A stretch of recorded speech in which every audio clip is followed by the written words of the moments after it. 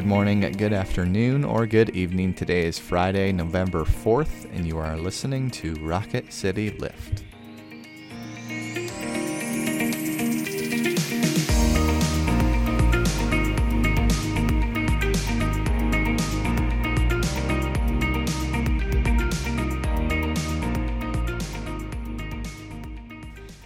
Hi everyone, welcome back to Rocket City Lift. Happy Friday to you. Before we get to our scripture, let's have a moment for prayer. Let us pray. Lord Jesus Christ, we thank you that you are the God above all things, that you are the giver of life, that you are the one from whom all blessings flow. May we go into our lives and be ones who are givers of grace, who are givers of blessings, who are generous because we have gratitude in our hearts. We pray this all in your name. Amen. Amen. Listen now to our passage from Matthew's Gospel, the 11th chapter, verses 25 through 30. At that time, Jesus said, I thank you, Father, Lord of heaven and earth, because you have hidden these things from the wise and the intelligent and have revealed them to infants. Yes, Father, for such was your gracious will. All things have been handed over to me by my Father, and no one knows the Son except the Father. And no one knows the Father except the Son, and anyone to whom the Son chooses to reveal him. Come to me, all you that are weary and are carrying heavy burdens, and I will give you rest. Take my yoke upon you, and learn from me, for I am gentle and humble in heart, and you will find rest for your souls. For my yoke is easy, and my burden is light. This is the word of the Lord. Thanks be to God. For our Friday fun question, what is something you enjoy doing, but most people would find it a chore or perhaps just straight boring? I love to iron. Do you? I do. I love it. I think for me, there are so very, very few things that I start and end and know that something is done. Do you know what I mean? Yeah, so yeah. I love and I love that you're making something kind of perfect, and it's weird. But yes, I really love to iron. What about you? Yeah, that's how I am with mulching things. Really? Oh, yeah. Oh. I also like that to wasn't weed. That wasn't the one I was going to say, but just because I think most men my age love to mulch because you do it and you're like, look at what I have made beautiful. And look at what I've conquered. To mulch means you just put the mulch out, right? Yeah, you just spread it and around a tree or wherever you're putting it. But the one I was going to say is with a caveat, I really enjoy organizing a space if I have the space to organize it. What I mean by that is I love to put all my books in alphabetical order with a genre, or I love to organize the tools in the workshop. But if I don't have all the space for things, it stresses me out, and I'll just leave piles because I can't. If it doesn't, because I don't want to go buy things. I could just go buy another bookcase or buy more storage components, but I'm not going to do that. I'm just going to get stressed and leave it in a pile and walk away. Yeah. So I enjoy that to a point. I do like small organizational tasks, but I get overwhelmed easily. Yeah. And so I hear you on that one. But to our scripture, we've kind of been talking about rest throughout this entire week and talking about the yoke that Jesus helps us carry. What is the Christian way to think about rest and restoration?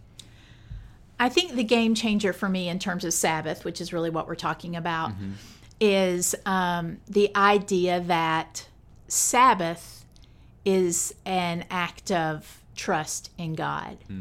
That there is a time set apart when you trust that God is working in and through all things, and that your trust in God is so complete that you can allow yourself to rest, to put down the worry and to put down the striving and just be renewed.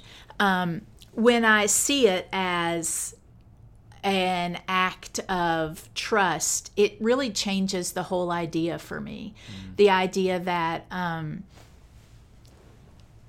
I don't know. It was just a game changer for me. And so for me, because I work on Sundays, Friday is usually my Sabbath. And I try not to plan a lot of stuff unless it's something fun. And I usually end up doing laundry or ironing or whatever.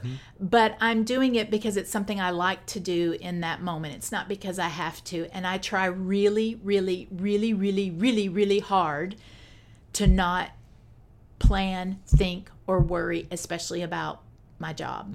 And I literally have to redirect. So what I'll be is like, Jesus has got it all under control, Terry. You can worry about that on Monday. Nope, we're going to worry about that on Monday. And so for me, I try to think of those times of rest and renewal as a time when I can show that I trust God in all things. And I don't know. What do you think about rest and renewal? I love. Honestly, I think I have to, even though they mean the same thing, but I have to make a distinguish. I distinguish in my brain. It helps me distinguish between rest and restoration. I love that you put both of those words. And again, these aren't necessarily the dictionary glosses. It's just how I think of things. Often when I think of rest, I think of those things that are a respite from the chaos of life, but don't necessarily restore me. I think of rest of watching TV with Allie or scrolling on my phone. That's a separation from the chaos, and it is restful in some ways. It doesn't necessarily restore me. And so when I think of restoration, I think of for me, restoration has to be rooted in Jesus Christ, who is the giver of life. It has to come back. Sabbath has to come back to God in some way, because it is only in the giver of life that we find life, which sounds simple, right? But it's not. It's a lot more complicated in our life. Yeah. And so I think of specifically for me, life is just super busy, and there's lots of things going on, and there's always something to do. And so I almost think I have moments that I call just mini Sabbaths or mini restorations. And again, it can be a commute in a car where the music is off and it's just a breath prayer. I'm at a stoplight, and those moments really do restore me for the rest of the day, because they bring me back to a place, to your point, of trust and gratitude in God. Because if I don't intentionally do that in some way, shape, form, discipline, I forget, or I won't. It's not even, it's not like an intentional forgetting. It's just an ignorance, I guess, in some ways. If there's just other things going on that my mind naturally goes to. Yeah. I think that's true. And I think that the idea of Sabbath is rooted in Jesus Christ. It's also rooted in our biblical identity.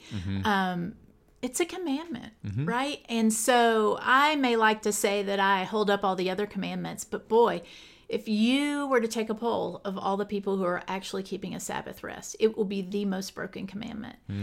Because we live in a culture that says you don't need rest, you need to work harder at all times, I think. Well, it reminds, Sabbath reorients us to the myth, and the reason I work is because I think that's what I find my identity in, or it needs to be done, or this is worth, and so to have Sabbath is to completely reorient that myth to the truth that our worth is in Jesus Christ, and it's God who's making things happen in the world, not me. Yeah. And with that, we'll end with a quote from author Jen Wilkin. Our patterns of work and rest reveal what we believe to be true about God and ourselves. God alone requires no limits on his activity.